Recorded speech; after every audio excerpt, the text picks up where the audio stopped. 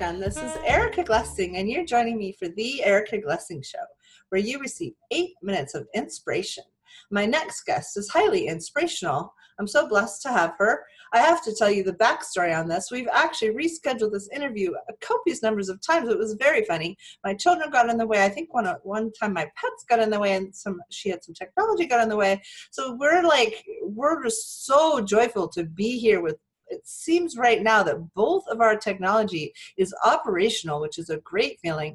And welcome, Michelle Howe. I'm so glad to have you. You're part of being an empath and for teaching people about their own wisdom and energy, right? Absolutely. I'm glad to be here, Erica. Yeah. And where are you in the world? What part of the country are you in? I am in Syracuse, New York. Are you not? I am. That's where my dad's from. Oh, wow. Yeah, there's probably still some blessings running around Syracuse, New York, which I can't say for most cities. Yeah, my cousins, I'm sure I have some cousins in Syracuse. I haven't seen them in years, but that's pretty crazy. Is it snowing there yet? No, it's still nice. Stop. It's only October 2nd. There's no snow here. It's a little cooler, I will say. Oh, yeah. Today. But considering the fact we had a really, really warm, very warm summer this year, unusual. Yeah. I'm happy that it's fall, because fall is actually my favorite season. So. Oh, I like it too. So tell me a little bit about the empath and how you knew that you were an empath and maybe just what even is that? Well, that's a good question, my dear. I believe that everybody has emotions and everybody feels around the world, right? We feel things, but it's not something that we've ever focused on. We focus on what we think all the time and putting things into little boxes, and we act and go forward. But empath to me is that person that is more introspective. People share their stories with them. They're just more impacted more by what's around them. Their energy field is a little finer, and a lot of them are very intuitive to psychic. And in total, the very, very sensitive empath is a healer. They're equipped to help transmute energies around them, whether they know it or not. So they tune into people. They can chameleon. They know how to read an energy field, whether they realize it or not. I lived 40 years without knowing the word empath, knowing the word energy. All I knew was that, geez, I really like to be by myself sometimes. Right. Geez, I am really moody sometimes. Geez, I really know when my mother, I can really feel some of my friends so well. I mean, I'm always asking, how are you? What's going on? Yeah. I can almost, I did business coaching. I always knew what they were trying to accomplish. They were, I was very interested in them, and I could read what they were about and what they were trying to do. So it's a very helpful gift. Everyone's intuitive, and then there is the people that really are intuitive, and then there's such a high sensitivity that it could impact you too much. So a lot of empaths struggle. Let's give people little tools. What do you recommend if, say, they work in an environment where some of the people around them are kind of obnoxious?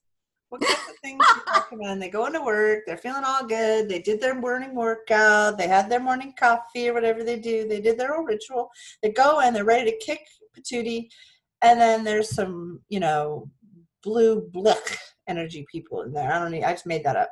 So what do we do for an empath and we have people around us who are not? Or maybe they are, but they're grumpy. Well,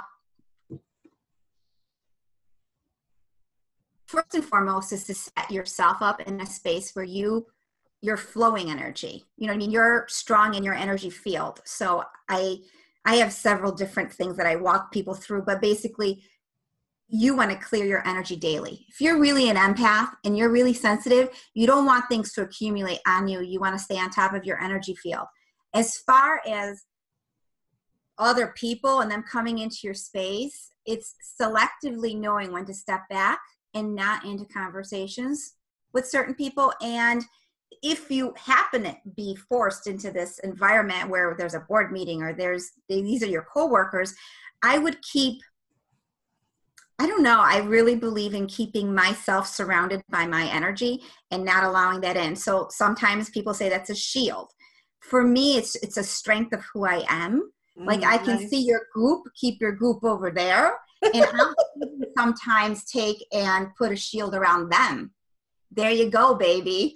Yeah, actually, I studied something, it was years ago. It was called the Berkeley Psychic Institute in Mountain View. It wasn't in Berkeley, it was in Mountain View.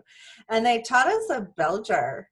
And it was, you could put a bell jar around someone if they were being really nasty. And it kind of like just gave them their own energy and it kind of protected you a little bit. Yeah, it was interesting. Well, think about it. They've got goop, but you can't see it. You can feel it. So in that sense, energy is something you can manifest with your mind. You can clear energy with your mind. You can bring color to it. You can make someone really uncomfortable by shining really bright and not, if they're talking to you, you don't have to receive that energy. Those are words that stay up. Like I've even had some clients put up a glass window between you and the other person. Guess what? It's like somewhat of a trick of the mind, but it works because you're detaching from who they are and what they are. Nice. Oh, you're so bright. It's so much fun to meet you. Tell us a little bit more about your business and what you do for your business. What do you do for your clients? Well, for the most part, I am awakening people that are empathic, that don't know what this is, that are struggling. And then once they come on board, it's for me to share all the stuff I know, which includes a lot of spiritual stuff, a lot of energy skills, a lot of who am I, the interconnection piece, because many of us, we're surrounded by a model and mentors and people that are in the rat race. So how much of this rat race do I want in my little world? So my little world is what I'm creating. I don't necessarily, when I look at people, I know that's their little world. I look at the TV and the stories, that's another little world. Like I don't get entangled in the weeds of what's out there, is the way I put it. And that is what I try to teach a lot of my students. And also that the journey is one of self-healing. What's coming to you is here because you attracted it, whether you know about it or you don't. Because 90% of what we are is subconscious.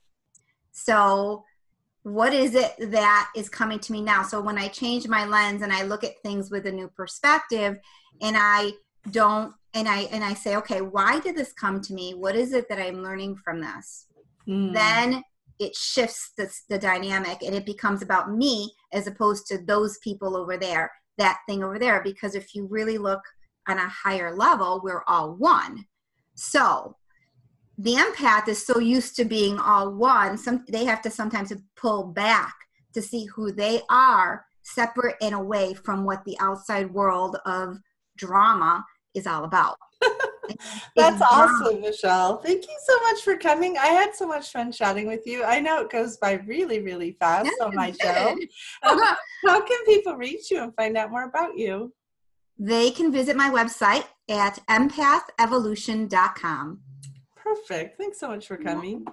Yes, thank you. I hope you guys enjoyed.